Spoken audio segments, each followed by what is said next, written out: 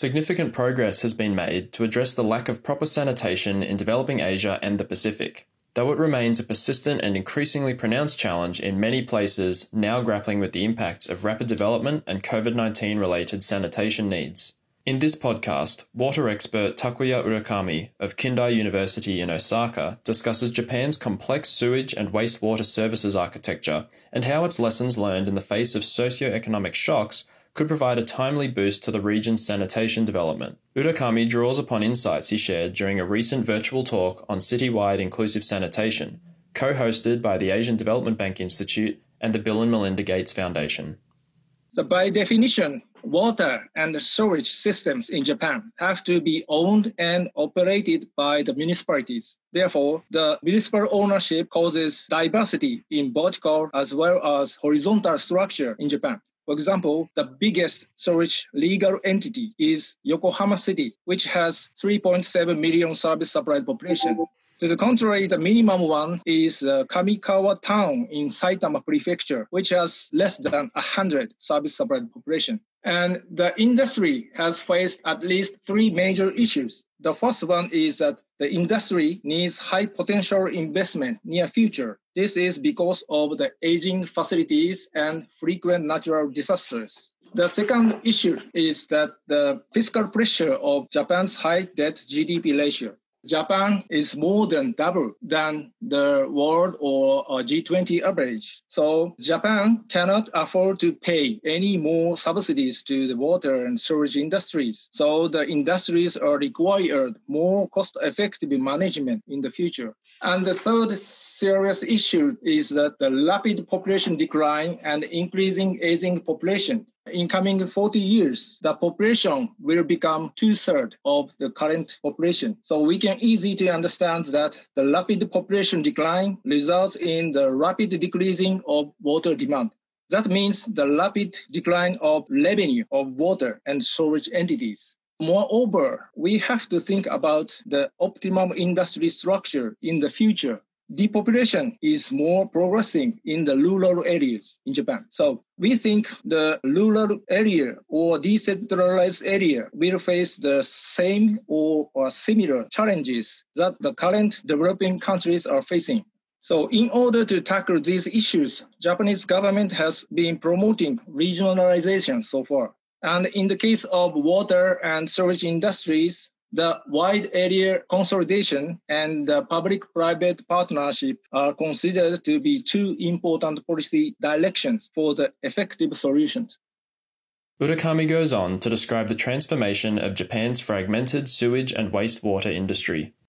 Municipalities are already fragmented. Maximum population of the municipality is Yokohama City, which has 3.7 million people there. And the minimum of the municipality is Aogashima Village, which has only 175 people. So as I explained before, that the sewage entities have to be owned and operated by the municipalities. So the sewage entity is already fragmented due to the ownership structure. So in addition, the number of municipalities decreased due to the municipal mergers, which has been promoted by the Cabinet Office of Japan since 1999. We say the municipal merger as a Great Heisei era consolidation. So therefore, many sewage entities have been subsequently merged during the Great Heisei era consolidation period.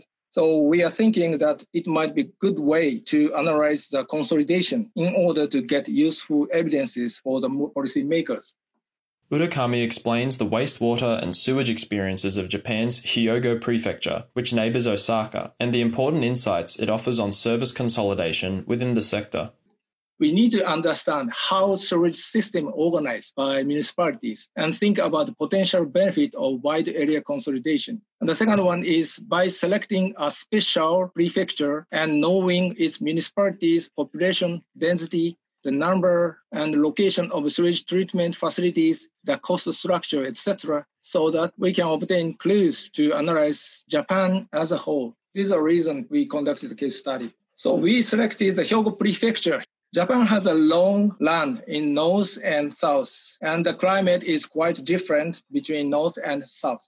Hyogo Prefecture is located in the center of Japan, and only the Hyogo Prefecture is the only prefecture facing Pacific Ocean and the Japan Sea. Hyogo Prefecture has historical 10 subregions. We can understand that most of the municipal mergers occur within the historical subregion, and most of them are in the low density area. So to clarify the differences between urban area and non-urban area, the rural area, we categorized Hyogo Prefecture into two areas, the urban core and non-urban core. The population in northern area and western area is rapidly declining, whereas the population in the urban core and the neighboring municipalities is relatively moderate of the population decline rate. The municipalities in non-urban core has a high cost than the urban core. The density is one of the important cost drivers for the sewage industries. Urakami concludes by highlighting important cost drivers uncovered from the Hyogo Prefecture case study and lessons for promoting sustainable sanitation across Asia and the Pacific. Japanese sewage industry has high degree of horizontal separation, fragmentation, as well as vertical organizational differences. So we can begin to understand this situation in the Hyogo Prefecture case study, where various entities are widely distributed. Also, we found some kinds of important cost drivers in sewage industries. For example, the served density, pipe lengths per population, number of plants per population, and entity types and its share, etc. So future empirical studies should take into account these cost drivers, and policymakers must understand these factors correctly and proceed with desirable regulatory and subsidy policies in the future. This has been Asia's Developing Future, brought to you by the Asian Development Bank Institute in Tokyo. See the show notes for the transcript and related material. For more information about us, please visit adbi.org.